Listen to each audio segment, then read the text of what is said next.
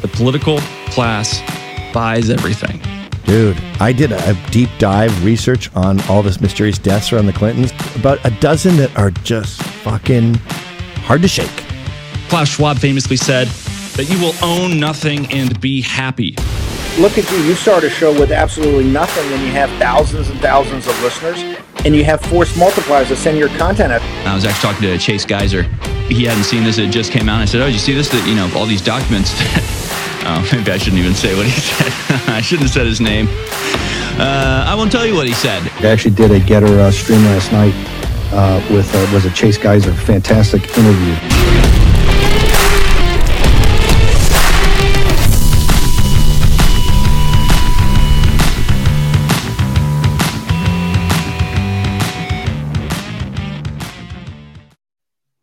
It's One American Podcast Live with Adam Krigler. It's an honor and a pleasure to have you on the show, man. How are you?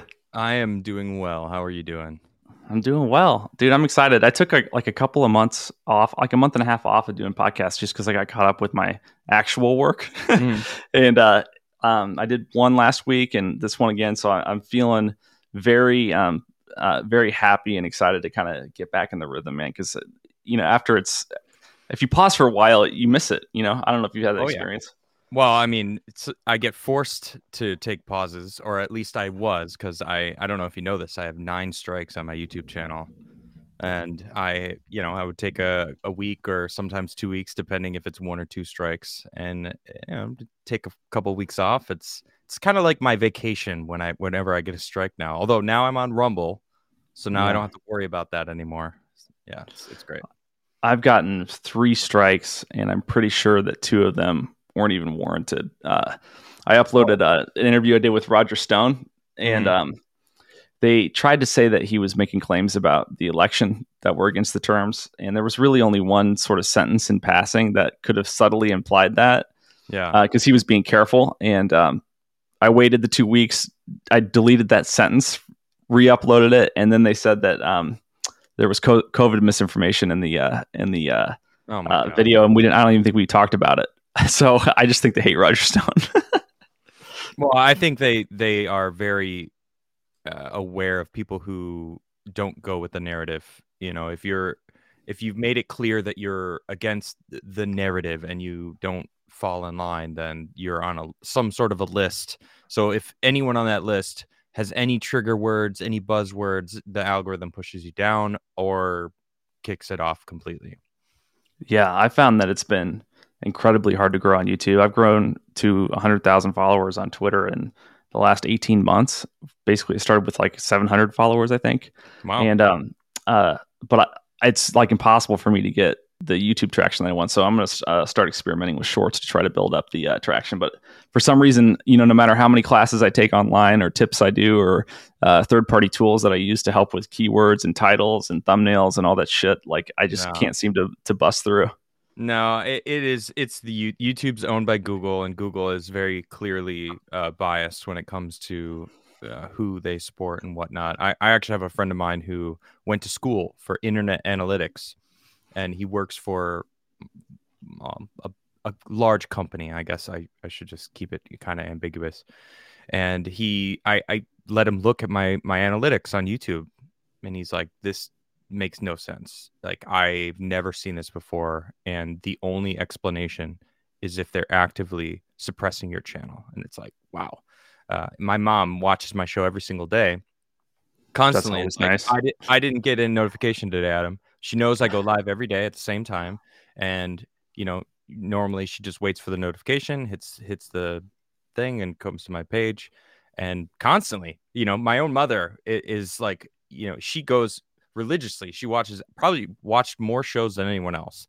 And even she doesn't get notifications sometimes, a lot of times. So, well, Google's just trying to interfere with your relationship with your mother. Clearly, those bastards. So what's your story, man? I was watching some videos on you, and I saw some really impressive skateboarding. I saw some awesome music. Thank you. Where does this all begin for you? Like, what were you like when you were 18? Oh man. Well, when I was 18, I was not the same person. I was kicked out of high school at the time. I was in a gang. Okay, what'd you do? All right. I didn't do anything, but no, I'm not joking. They were suspecting me of selling drugs, which I was never a drug dealer. I never sold drugs. Although technically I own a coffee Makes company one of us. now, and I sell caffeine, which is coffee. So technically I'm now a drug dealer. Just technically speak. But anyway, when I was 18, I had just moved back to Chicago from Philadelphia. I was going to school in West Philly, and not a good crowd I was in Philly. And there's a reason I left the area.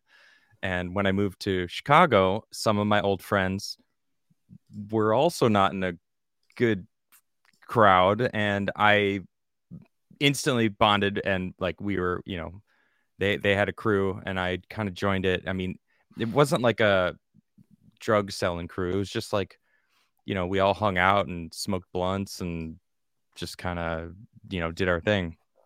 But somebody we know in the school died of a heroin overdose, and I've never seen heroin, just for the record. Like, I've never seen it. I've heard about it all the time, and I guess it was a pretty big deal in the area. Like, a lot of people were getting overdosing on it, and somebody that we knew, he wasn't even in our circle, had passed away from an overdose. And the school was trying to crack down, and somehow they got a hold of my cell phone. And this is like 2000, right? It was 2002. Yeah, I was 18 in 2002. And this was the day when there wasn't, cell phones were very basic. You'd have to like go through your phone list and tap down till you get to like T9. Yeah, like those old the T9 stuff. And so to make it easy, I put a little $sign in front of all of my friends so that they would be at the very top of my list of different sources. So I don't even know how they got my phone, but they got my phone, and they looked at it, and they were like, "Oh, these are all the people we suspect, and there's a $sign. So he must be the drug dealer that we're looking for." And they called me in, and they're like, "You're not welcome in this school anymore." And I'm like, "Why?" They're like, "We think you're the drug dealer." And I'm like, "That's ridiculous." And then I was removed from school. So I mean, I did finish high school. I went and finished at a night school because I was like, well, that's a whole nother story. But yeah, that was an interesting time in my life. I was and I got further into the gang.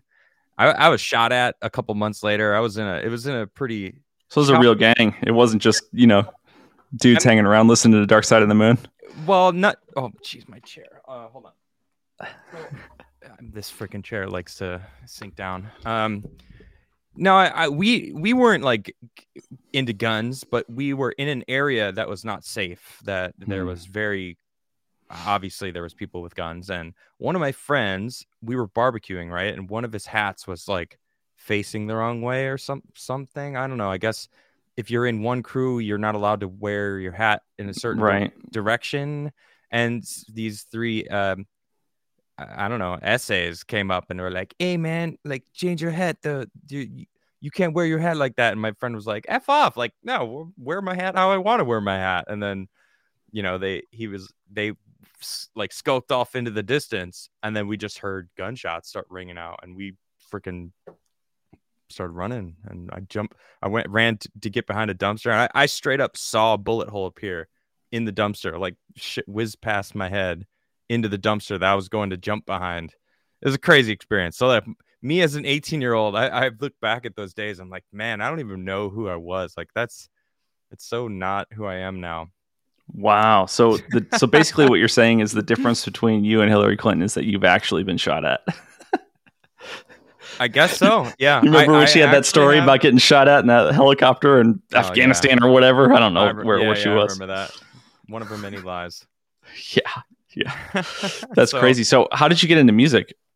Well, after I got out of that phase, and I went to finish school, one of my friends, one of my best friends at the time, who kind of wasn't in this crew.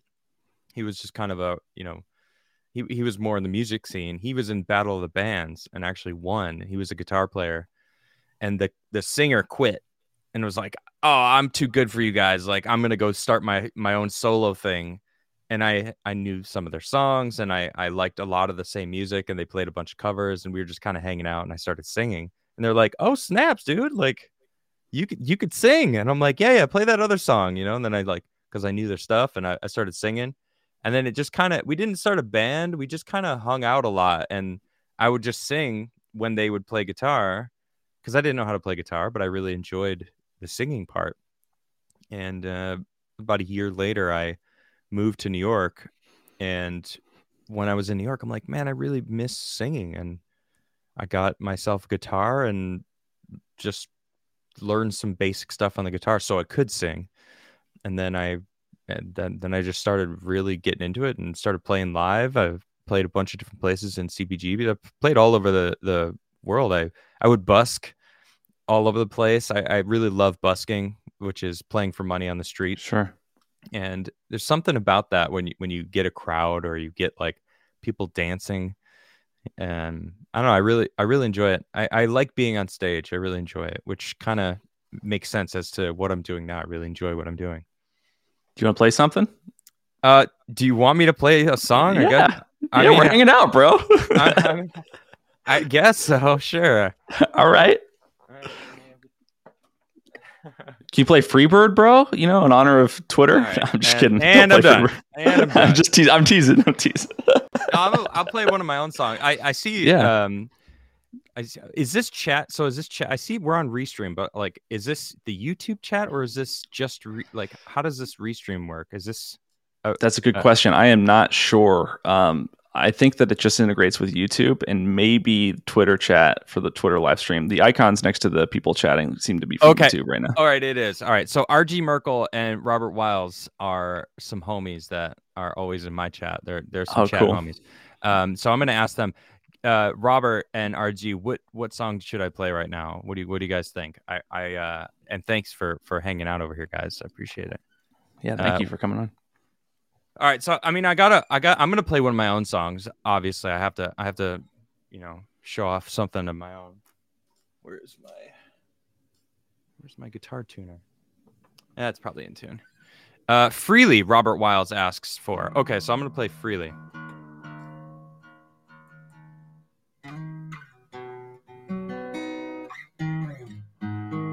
I'm just checking the. Sure. Okay, it sounds good. Okay, so I'll play Freely.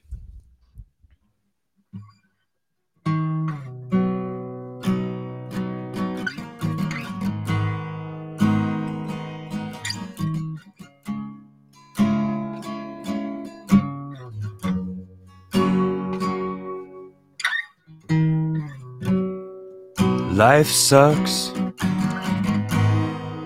sometimes, but when you realize it's not so bad, just move along. What choice do you have? You choose where your mind spends all its time. When it all comes freely, it's wonderful. Let it all come crashing like the ocean tide. Climb up to the top of the mountainside and scream it out. Don't hold it inside. When you find a smile, naturally, that's the magic, don't forget it. It'll help you see. In the dark, in the night, when you're trying to find your way and you've lost your sight. When it all comes freely, it's wonderful. Let it all come crashing like the ocean tide. Climb up to the top of the mountainside and scream it out. Don't hold it inside. when it all comes free. It's wonderful. Let it all come crashing like the ocean tide. Climb up to the top of the mountainside and scream it out. Don't hold it inside. Beautiful, man. Thank you. That was that's Freely. Yep. What are some of your influences? Well, for that song, it was getting fired from Timcast. But musically, I grew up listening to Sublime, and my first concert ever was, well, not Led Zeppelin, but it was Page and Plant in 1997 in Philadelphia. And I got to see one of the greatest rock bands ever basically play in front of me. And it was like a eye opener as far as like rock music. So I really like Led Zeppelin a lot. Jimi Hendrix is huge, although I am bewildered by the way that he can sing and play the stuff he does on guitar. Yeah, I like a lot of like Jose Gonzalez. Incubus is huge. Jose Gonzalez. Sure. Red Hot Chili Peppers I really like a lot. Yeah. So. Absolutely. So how did you get into the sort of podcasting space? Well, the podcast. Well, let me before I move to podcasting, I just want to add. You asked about skateboarding as well. Yeah. And that was kind of the in between the music and then podcasting. So living in New York, I would walk around everywhere and I would take the subway, and it ended up it just sucked. It just took forever to get everywhere. And I got a longboard, and I started longboarding just to get to places, right? And I left New York for a couple years, just kind of, I needed a break from the New York life. And when I came back, some of my friends that had tried longboarding for the first time on my longboard ended up getting boards themselves, and then became team riders for this New York skate company called Bustin' Boards. And I got back and I was like, you guys are like pro now? What? Like, how did that happen? And I started skating with them all the time, and I realized I could do everything that they were doing and then more. And I started like one-upping them, and then I started creating my own tricks, and then I joined the team and started making videos for that company. And then one thing led to another, and I actually got onto a bigger team, Arbor Skateboards, and I started riding for them for a little while, and that was a lot of fun. And I created my own board for them. And at that time, actually, right around the like basically kind of teetering off of like me being in like the scene of skateboarding, is I met Tim Pool, and I met him at a Magic the Gathering store in Brooklyn.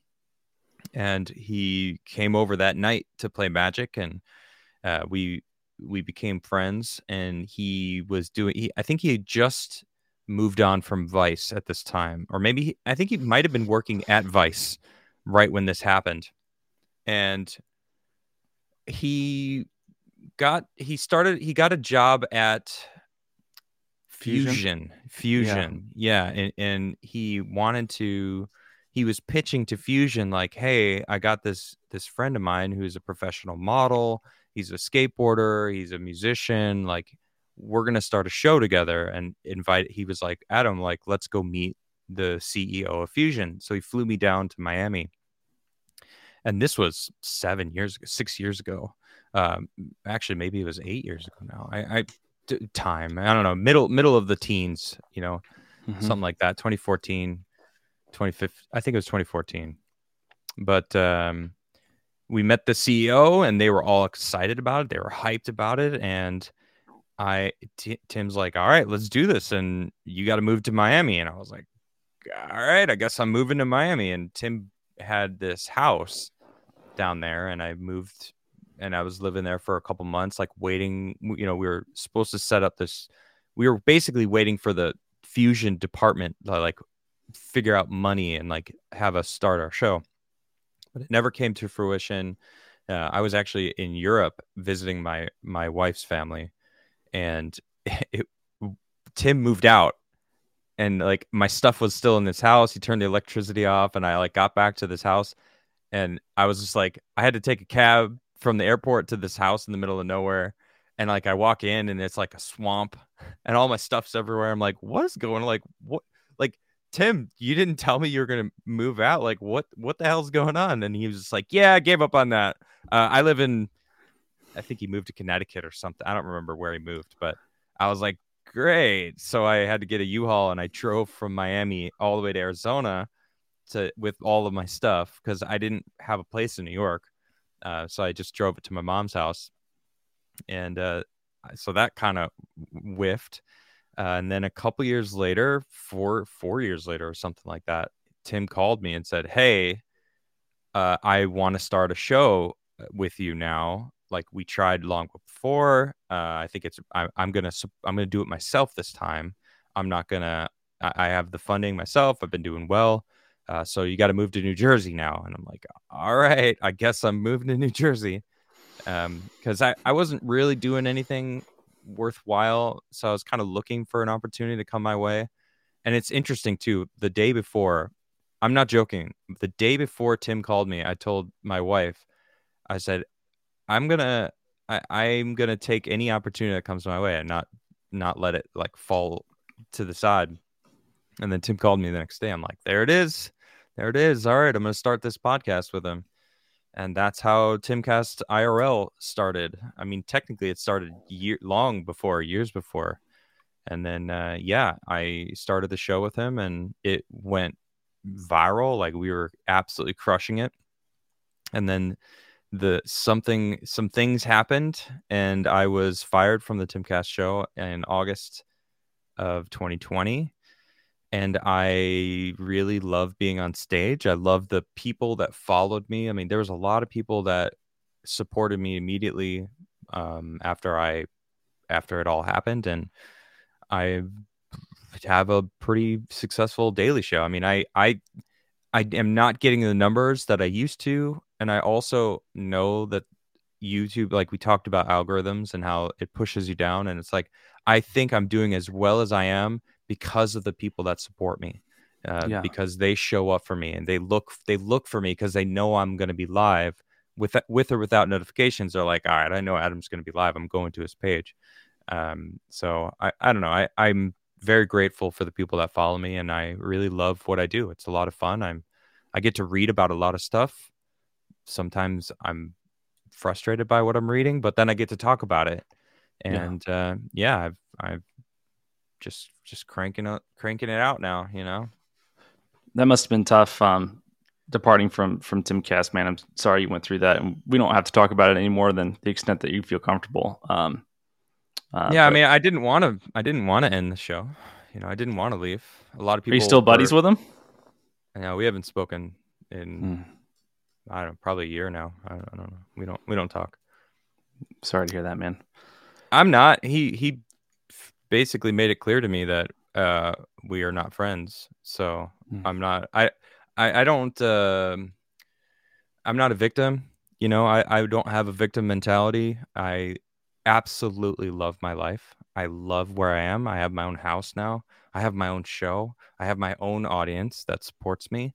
I have people reaching out to do interviews with me, which is really cool. You know, it's I couldn't be happier. I didn't want to stop the show. I think that him and I together offered a really good balance between opinions, right? You know, we didn't often agree, and that's what created such a good dynamic between the two of us. Sure, I enjoyed it.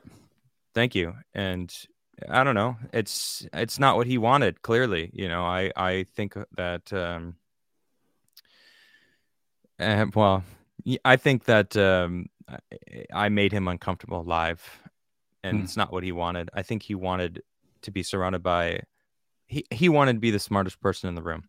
Well, good for him. You know, he has that now, and I never want to be the smartest person in the room.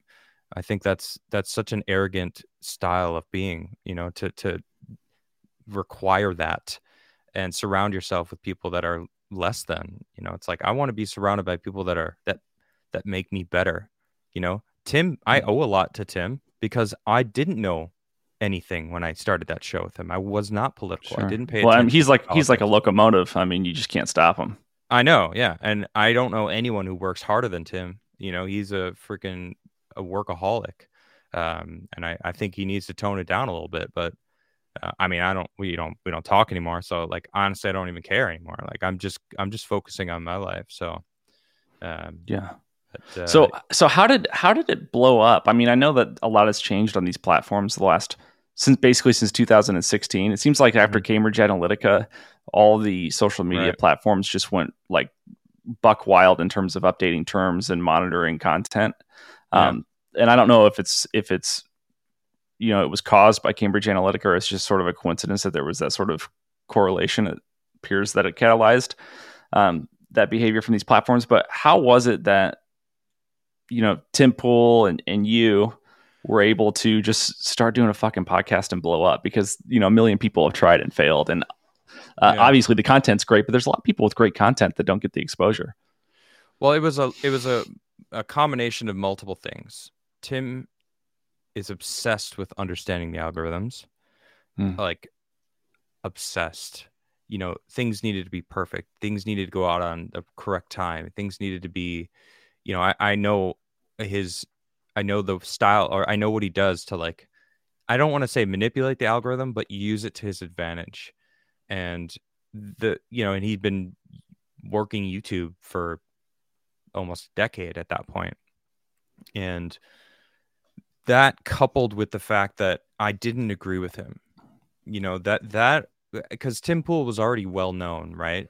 And then finally you have a live show where you can communicate with him, where there's someone else there that's actually actively dunking on him.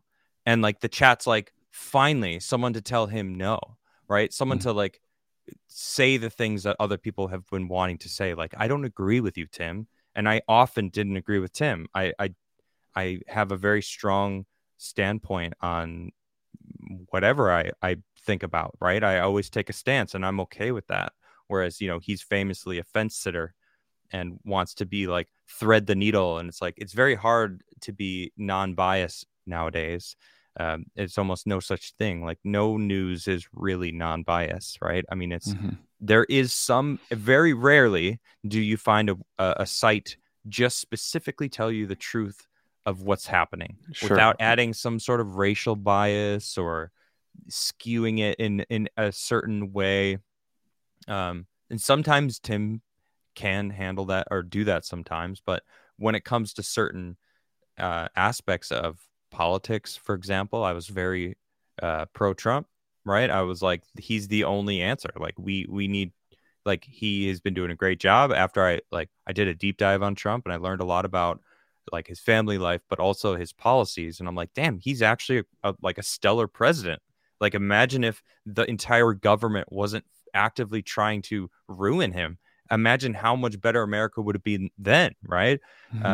And I don't know. It was just kind of people were thirsty for knowledge as well, and Tim is very knowledgeable about a lot of things.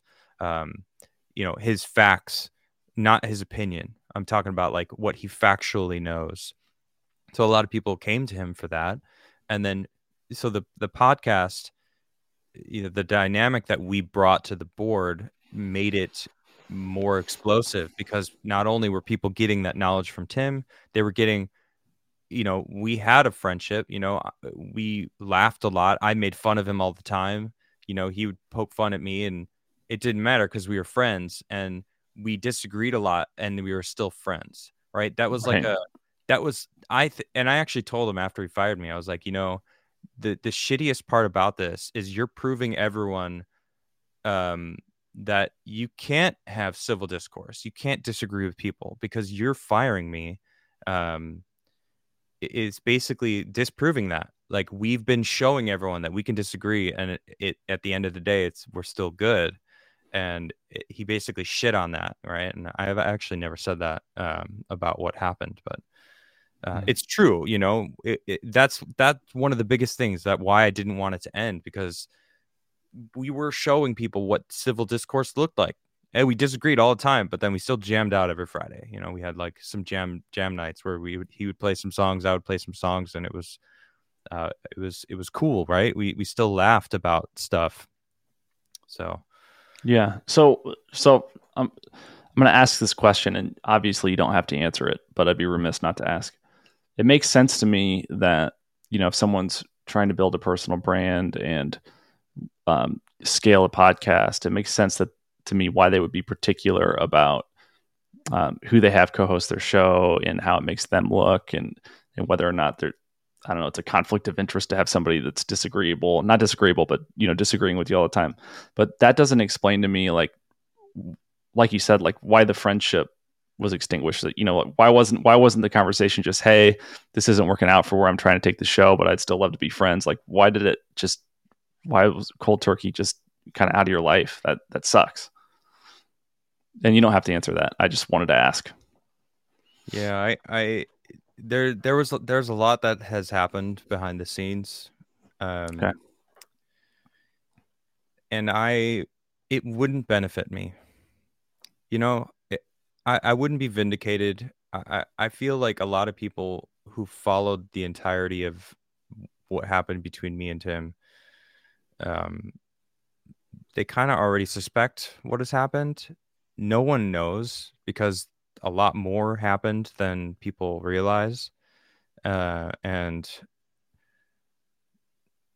at the risk of exposing some stuff, like I don't really want to get into the details, but I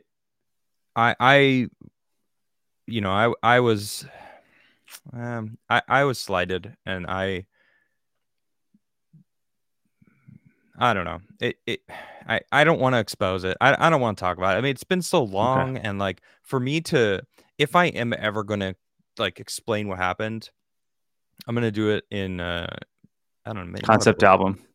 Yeah, I mean, a concept album. That's funny. No, I mean, I'll do it on my own channel. Sure. And I'll do it in my own way. It's just.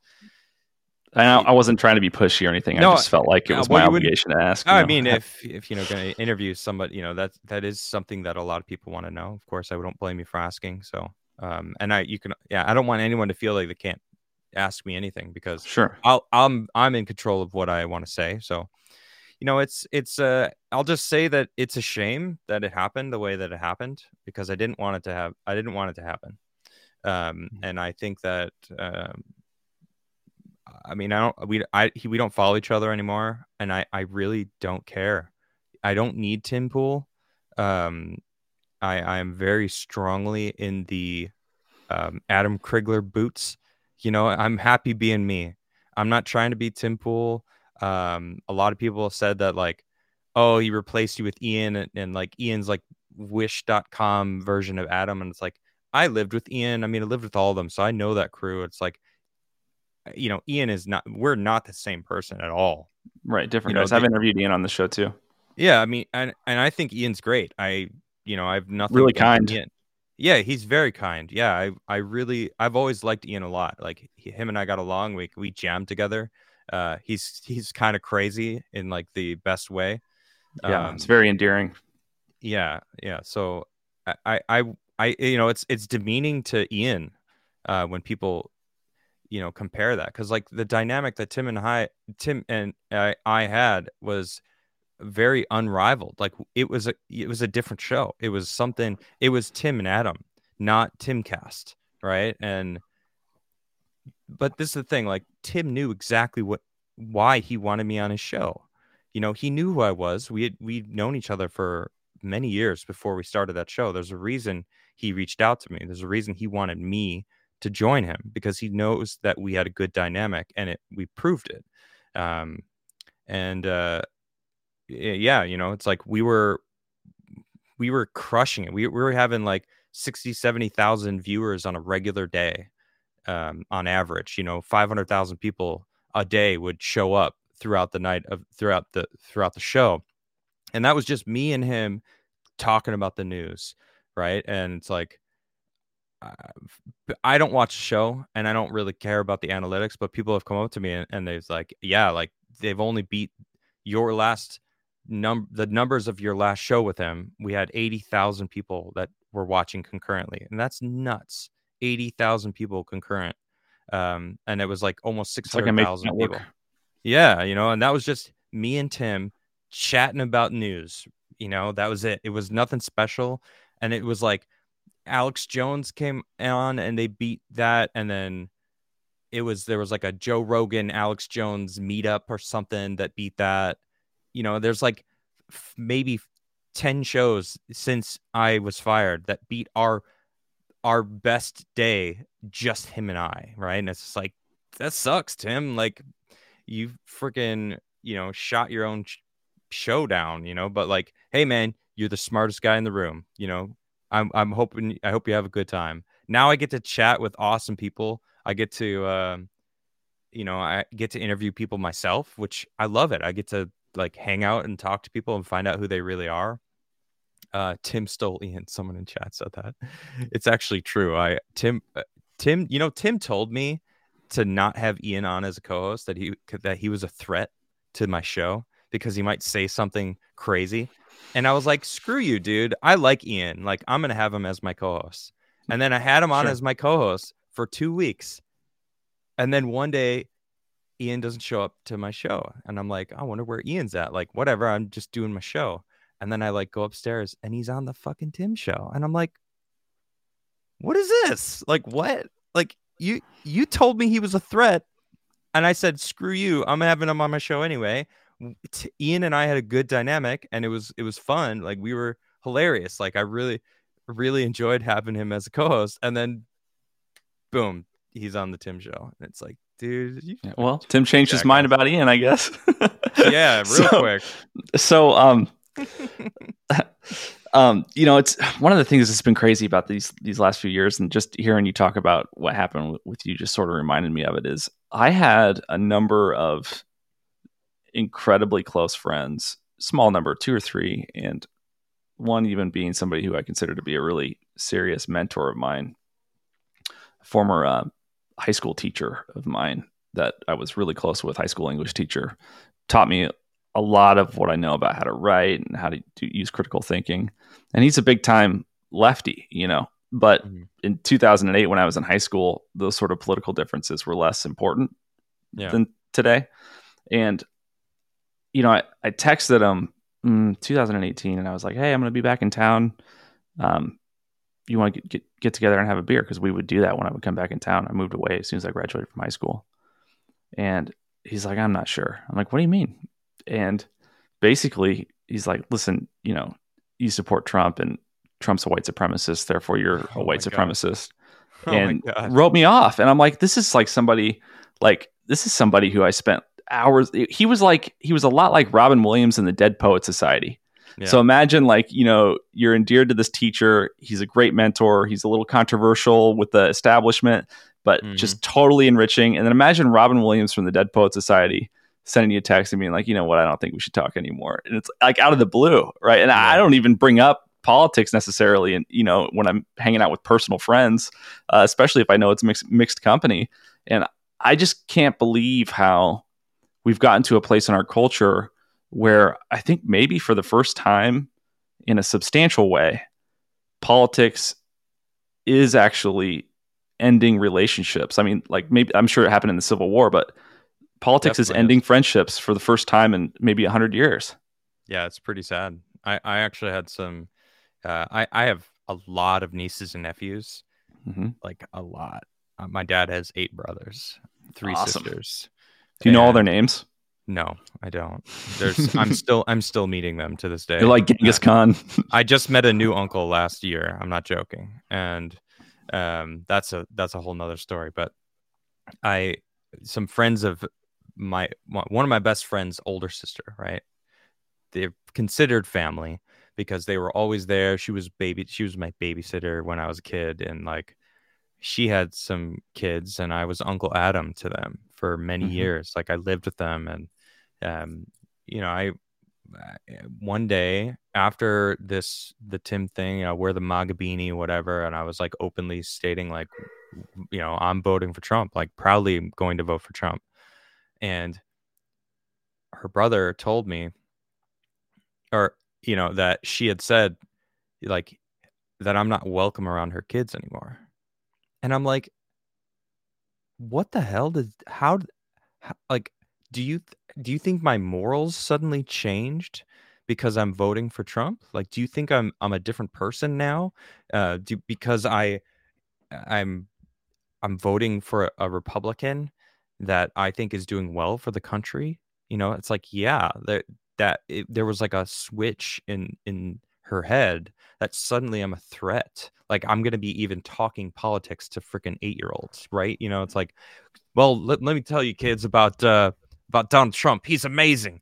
You should worship Donald Trump. Like, like I don't think I've ever talked politics to even her, let alone her children, right? I mean, but I wasn't welcome around her kids anymore, and it was like that was a big slap in my face because like I considered her a sister to me, and it's like to say that about me without even talking to me, without even and I as I said, I lived with her, I babysat her kids, like I cooked dinner for them, like, and it was like it was so close. It was like much closer than, and I even understand your situation, but like to have someone who I considered family cut me off from like seeing, you can't see my kids anymore. Like I'm protecting my kids from you. Like I'm some sort of a monster now, and it's like, that's so ridiculous. Cause like all the arguments they have about Trump too have all been debunked, the racist, the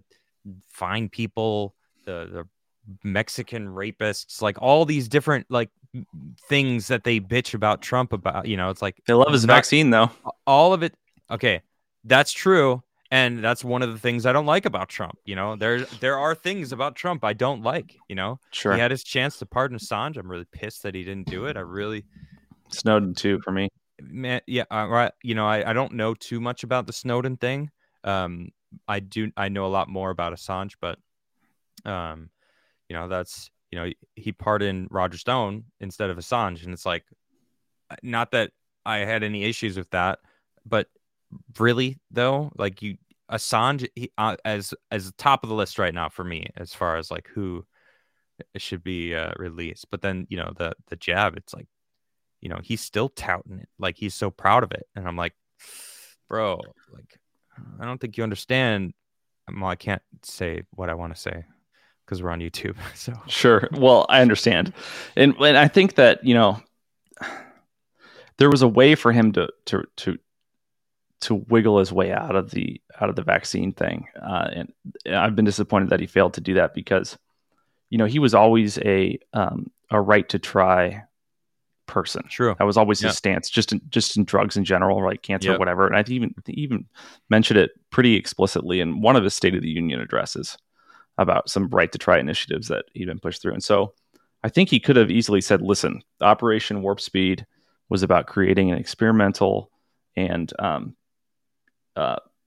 quick, careful response to the to the pandemic, and it was never intended to be mandated. It was supposed to just be an option for people who were willing to, try anything to, alleviate their anxiety or mitigate their perceived risk of this pandemic, right? So I'm trying to be very politically correct in the way that I express myself here, but I think you got it well. But the fact that he didn't do that and double down seems a little bit out of touch with the base. A little bit. I mean, it's as far as you can get with with his base. So yeah, it's like, all right, dude. I like to think that he's a smart guy, but for some reason, I mean, just in terms of who he trusts or trusted, I guess. It's like, did you not learn anything yet, man? Like, come on. Like, well, you can be smart and foolish. True. Yeah, exactly. Like, I have a hard time. People criticize him as being stupid, and every year, everyone's heard the anecdote that whatever 99% of people who win the lottery lose it all within a year, right? Right. You can't keep it if you're not worthy of it, kind of thing. If you haven't developed the skills and discipline around handling money, business, whatever. And I just even though he came up privileged financially, small loan of $1 million, like you can't keep it if you're not worthy of it. Like if my dad would have given me $1 million, I would not have become a multi-billionaire with that. I would like to think that I would have made some money off of it and done well, but Right. there's a certain level of intelligence and acumen that's there that is really undeniable. Now you can say that he's foolish and he surrounds himself with people that he's a little bit too naive in terms of how he trusts, and some of their special interests or incentives may be questionable. Then he may overlook that, but I attribute that to foolishness rather than stupidity. Yeah. He was definitely surrounded by some shady people. I forget the guy's first name. Cohen. He was a shady lawyer. Yeah. In New York. You know what I'm talking about? I forget his first name. Yeah, the guy that died of HIV or AIDS. Yeah, maybe. I don't know the circumstances of his death, but when he was in the late 70s, when he was working on Trump Tower, Michael Cohen. Yeah, that's it. Mm-hmm. A lot of people were trying to say, because like he was, ran in circles with the mafia, and it's like, I don't know exactly the circumstances of their relationship, but he was his lawyer, and it's like, okay. But did you ever see the movie War Dogs? No. Is that about it, or it's a true story about the those like early 20-year-old kids that got like a major arms deal during the Iraq War and sold like 100,000 rounds of ammunition to the military that were actually Russian and or Chinese made, and they repackaged them and they got caught. It's a crazy movie. It's a crazy movie. But anyway, there's a scene at the end where Bradley Cooper's character, the main character, asks Bradley Cooper's character, "Hey, like what happened to our chauffeur that disappeared?" And Bradley Cooper's character is like, "I'm not a bad man, but sometimes I have to ask myself, what would a bad man do?" And it's like one of my favorite lines in a movie, because he's this character that's sort of the bad guy, but also kind of just not a bad guy. Okay. And, I kind of think of that when I think of Trump. Like if you're trying to negotiate tax breaks for a building in New York City in the 1970s, like you're going to have to work with the mob, and you don't have to be the mob. You don't have to be a bad person, but you might have to think, what would a bad man do? And like the elites of New York hated him. They didn't want him to be anywhere near Manhattan. They were like, stay out in Brooklyn where you belong. Like this is old money area. You're new money. Like get out of here. And he was like, screw you. Like I'm gonna do what I have to do to like get my name on a building. And he did it. And it's like, all right, props, dude. Because like he's constantly been in the environment of he doesn't belong. That includes the real estate industry, and the fact that he doesn't drink. Well, that's because of his brother. I understand, but that crowd that he's with is like definitely partying. Oh, definitely. Like you heard about Cawthorn's orgy story about how the DC people were doing some sort of crazed out orgies, and he was like, I don't. Well, this is weird, man. Like I'm good. And then I heard Nancy was going to be there. I'm not going. I did see her husband there, though. He brought a hammer. So what do you think's how do you think this whole Twitter thing is gonna play out, man? I think it's amazing. I think the leftists on Twitter are finding out what happens when it's an even playing field. That they don't have bot support anymore. They don't have insider support anymore. I heard a story about how there were some paying $15,000 for blue check marks just to be verified. And I've tried to be verified before. I've been in articles. Washington Post wrote an article about my show, calling me an extremist. My show, like an extremist haven where people can like get together and like, I don't know, vent about things that have happened in 2020. We'll just put it that way. And I have almost 150,000 followers on Twitter, and it's like, all right, well, what does it take to be verified? I'm a public speaker. I have 180 something 180K subscriber base on YouTube. And I've been denied many times over, but people who are 1,000 followers somehow get verified. So I'm going to pay the $8 a month. I'm going to be verified on Twitter because these check marks can go screw themselves. I'm talking about this tonight on my show. You see what happened with Kathy Griffin? Yeah, I saw, and I relish, but at the same token, I have reservations. No. She broke the terms of service. Here's the She thing. absolutely did. She did. broke the terms of service. Undoubtedly. So I have no reservations at all, you know, and I see some people like my buddy Bryson Gray is like, these conservatives are acting like leftists on this banning. And it's like, accept the fact that he's holding the terms of service to everyone's standards. Like everyone has to hold up to it or they get banned. And it's like, before it was only one side was getting banned for stuff where the other side could easily get away with everything. Now the other side is getting hit with it. And it's like, good. I'm 100% on board with it. Like, fine. They were breaking the terms of service, multiple terms of service, because blue check marks, if you're a parody account, you're not eligible to even get a blue check mark. Right. Blue check marks aren't allowed to be parody. You know, that's stated in the terms of service. So like the fact that these people were changing to, because it was Ethan Klein, it was Kathy Gifford, Griffin, whatever the hell her name is. And then a couple other people I saw, but those were kind of like the two big accounts that got I wish he would have waited a day for more people to do it. Yeah, you know, or no, I don't agree with that. It's happening. You know, hey, you guys. Yeah, I don't really feel that way. There's just a part of me that the Machiavellian in me. I see what you're saying. Yeah, you know, it's like I am all for the rules being held evenly across the board, and that's what's happening. And it's like there's zero part of me that wants her to be back on the platform. Like, I don't feel bad. She was doing it on purpose. She knew what she was doing. Ethan Klein was doing it even worse. Like, he was saying some really disgusting stuff. I don't know if you saw it. I saw it. It was funny, but it was terrible. Like, the Epstein stuff was like... Yeah, it was like, bro, you're not trying to be funny. You're trying to, like, poke the owner of Twitter. And he's really annoying, but it was funny. The same people that were screaming, it's a private company, they could do what they want for years. And now that Elon Musk is like the only owner, he is the sole owner. It's not just a private company that, you know, that has multiple different people. It's like, it's his company completely.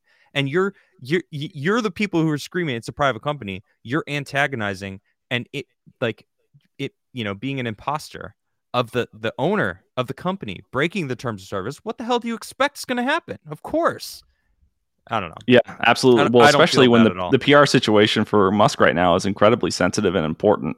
Right. So it's a high risk thing for him to just allow high profile profiles to, you know, give people the wrong idea about something that he said. Like, oh, I saw Elon Musk tweeted this. Like, there were thousands of people that could easily have made that mistake. He had thousands of people that Ethan Klein, I'm talking about, had thousands of people that were commenting on it and posting. And it's like, I read some of the comments, and a lot of people were like, it doesn't surprise me at all. And it's like, that Ethan Klein said this? Like, what doesn't surprise you? I can't believe what he did to Jordan Peterson. Like, out of nowhere, just saying, hey, I deleted this episode. Yeah, I can. I can believe it. He's a joke, man. Like, every time I see any clip that flies around, it's nothing funny. It's nothing profound. It's nothing worth listening to. It's always some shit take about something. And like hateful and self-righteous. Yeah. Like, have you seen the clip of him talking about fantasizing about somebody breaking into his house? No. He did this clip because apparently he had like death threats or something after the Jordan Peterson thing. And there was this clip of him. He's like, every night when I go to bed, I just fantasize about somebody breaking into my house, going to the closet, unlocking the gun safe, pulling out the gun, loading it, racking it, and, you know, basically saying that he like fantasized about taking matters into his own hands if, you know, someone were to actually try to actualize a death threat. And it was just like, what the hell is wrong with you, dude? And he's got his like wife in the background feeding a baby. And this guy is just like ranting about how he wishes he could kill somebody breaking into his house. And I was like, man, there's something wrong with this guy. Oh, you got that right. Yeah. So I don't feel bad. He knew he was going to get banned. What do you think about Musk's alleged sort of content review board, right? He mentioned something about putting together like a panel of people to talk about reinstating some old accounts. Why do you think he's going the panel route rather than sort of you know, exercising his authority as the owner operator?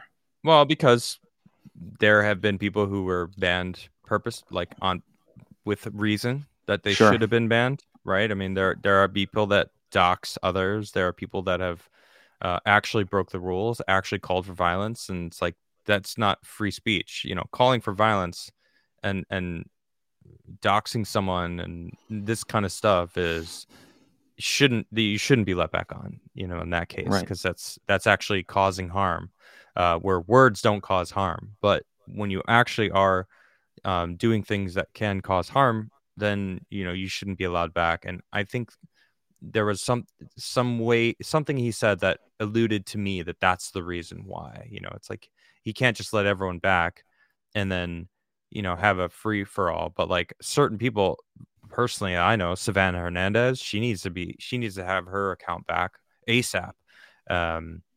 Nick Rekieta needs his account back. I mean, both of them have been falsely banned for ban evasion, which is like neither of them did. Their first accounts. How do you evade a ban on your first and only account? That doesn't make any sense. But these people, there's no rules for them. They need to get rid of someone, they just get rid of them.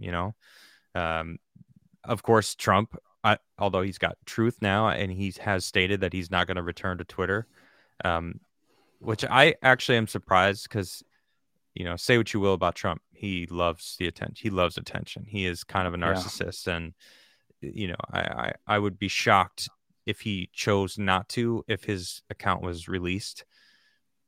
I don't know. So I think he'd be making a big mistake, but he knows that if he comes back on Twitter, by not coming back, big mistake. But he knows that if he comes back dead, exactly. He knows Truth will die. Mm-hmm. There's no people came to Truth to listen to him, to hear from him. So if he goes on to Twitter, and it's like Twitter being a platform, I've said some very spicy things in the past week on Twitter. I've been pushing. What? I can't say some of the things. My recent strike on YouTube is for hate speech. I've never gotten a hate speech strike before, and it's because I said something that I tweeted out. Well, everybody knows that you hate people based on their immutable characteristics. Yeah. So, I posted truth. That's it. I posted some truths that reality that a lot of people aren't facing, and it pissed a lot of people off. But I didn't get banned, and I would have gotten banned a month ago or a year ago by saying what I've said. I know because I know people who have gotten banned for saying similar things before Elon Musk took over. So free speech, the even playing field. But to answer your question, actually, I actually didn't get to it. Like, how do I feel about him going the board route?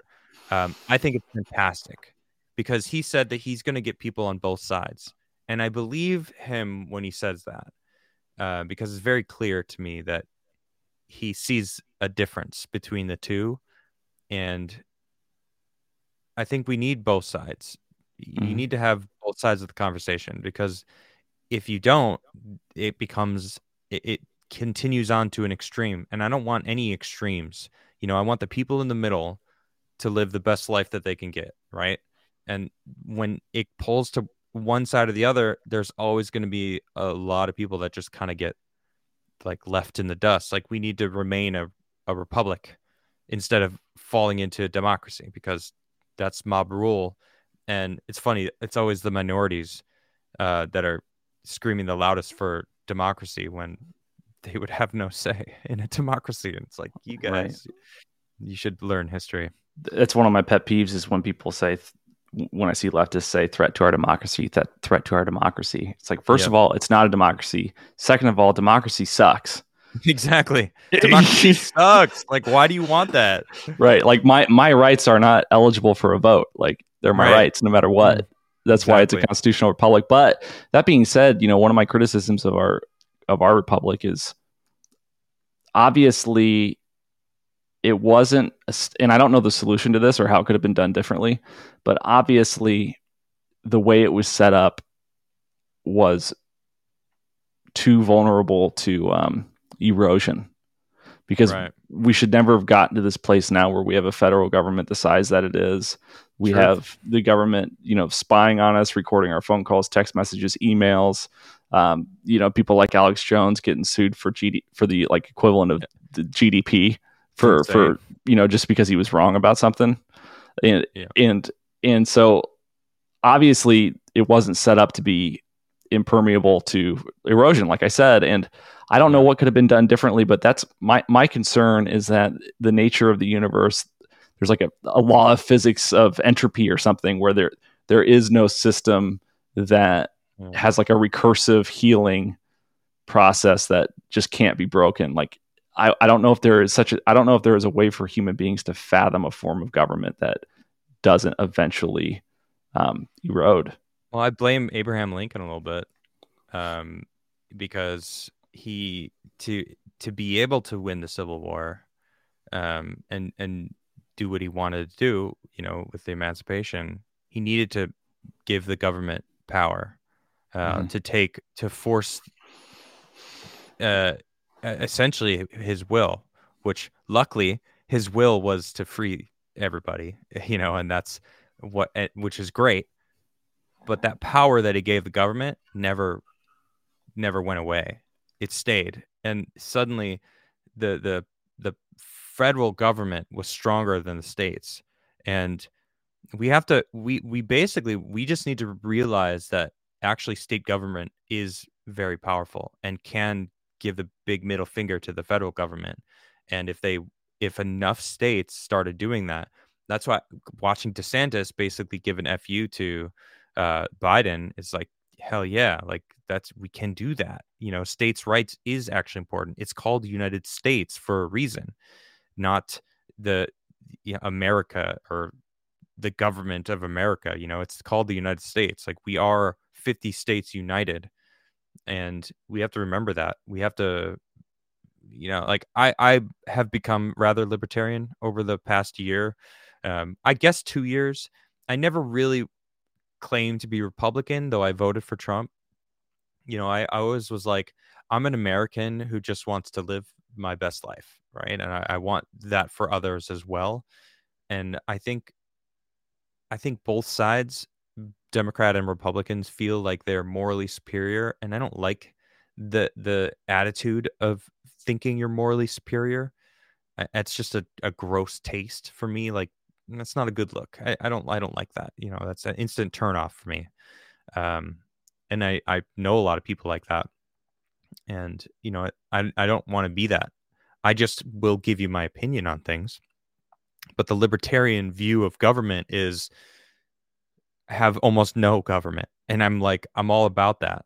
But at the same time, I'm a realist, and I understand that what's true in America isn't going to be true in China. It's not going to be true in India. It's not going to be true in Russia. There's people all over the planet. We still need some sort of governing body to, communicate with other governing bodies on the planet, because we can't just say, well, we're going to lower government. So, hey, China, you need to lower your government too. Who are we to say that? It's like, I don't want to be the world police. We've been the world police for a long time. I'm very much against that. And that's essentially doing the same thing, So I don't know. I'm not a politician. I'm so grateful I'm not a politician. I would never want to be a politician. My goodness. Can you imagine? So do you think that there would still be slavery in the South if the Confederacy had won? I mean, there's more slaves today there's over 10 million slaves on the planet right now. So there is slavery on this planet, in America. I mean, specifically in the United States. Yeah. That form of slavery. I mean, I would argue that income tax is a form of slavery, because 1 in 4 days that I work for the government. And property tax. Like, we're paying taxes on everything. You get paid, you pay taxes. You buy something, you pay taxes on it. Someone gives you money, you give money away. It's taxes. It's like it is. It's theft. We're living to pay the government. It's like that's messed up. They just switched it all to make it seem like we're free. Right. We have the right to go somewhere if we wanted to, and not work and not get paid and, like, of course, then starve and become homeless or whatnot. But I don't know. I agree with that. But do I think that it would still be around? I don't know. I don't know, because I feel like it's hard to say, because there's a lot of people that are against it and realizing that it's not good. I don't think there's a lot of people in America today that would say, slavery's, a moral and just system. And that could be because the South lost the war, and so that had a cultural impact. Like there was like a shame of it or something. I don't know. But I find it hard to believe that slavery would have made it, more than maybe a couple of decades had the South actually won the war. I'm just disappointed that secession is inextricably linked to slavery and racism in the minds of all Americans, because it's just, I don't know. It's unfortunate that we were put in a position as a nation to rule on secession in conjunction with the slavery debate. Right. Because we sort of ruined secession in the minds of people. Now it's like, it comes off evil to want to secede, because the only time any states have seceded was, to protect the system of slavery. Right.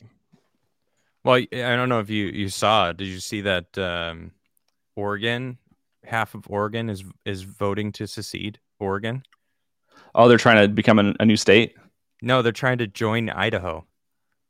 They're literally signing petitions, and like it's like a thing. I was gonna talk about it later tonight. They're literally voting. Eastern Oregon is voting to join Idaho, to be called Greater Idaho. Yeah, that's awesome. Amazing? Yeah, I hope it happens. We need a little shake up. I hope so too. Yeah, I hope so, because they're sick of Portland basically making all the decisions for all of the state, and the people in the, like, pretty much you leave any city. I could say this probably on all of America. You leave any city and it becomes red. Like, yes. It's only people in cities that live, spoiled lives, that don't understand what it's like to actually work hard. Not saying that people in cities don't work hard. Some people do, but for the most part, you're spoiled when you live in a city. Right. And, it's mostly Democrats, and you mostly aren't political and don't have any idea. But the people outside of cities are the ones that feel the laws change, and it really screws their lives up. And they're like, these freaking Democrats, man. Yeah. So where can people find you and follow you and engage with your content? Well, I have a show on YouTube and Rumble and Odyssey. You can also find my stuff there, but I only go live on YouTube and Rumble. And I have been streaming on YouTube and Rumble at the same time, but then I'll cut my show off on YouTube and continue the conversation if I want to talk about specific things that I am not allowed to be fully honest about, which has been very nice. I can't express how nice it is to be able to fully just speak my mind. So you could just, if you just follow me on Rumble, you could just watch my full show and not have to change anywhere. You can also check out my coffee company. I have my own coffee company. It's called Krigler Coffee. I started it in 2020, and it is the freshest roasted coffee you can get. It's roasted after you order it. It's got a roasted on date, not a Best By date, because you don't know when that was roasted. Check it out, KriglerCoffee.com. And I also, I feel like there's something else that, and just Adam Krigler at everywhere. You can follow me on Instagram, which is very non-politics. Actually, it's turned out to just be pictures of my backyard and my cat now. Although, I post pictures of my adventures, but it's very just like little snippets of things of my life.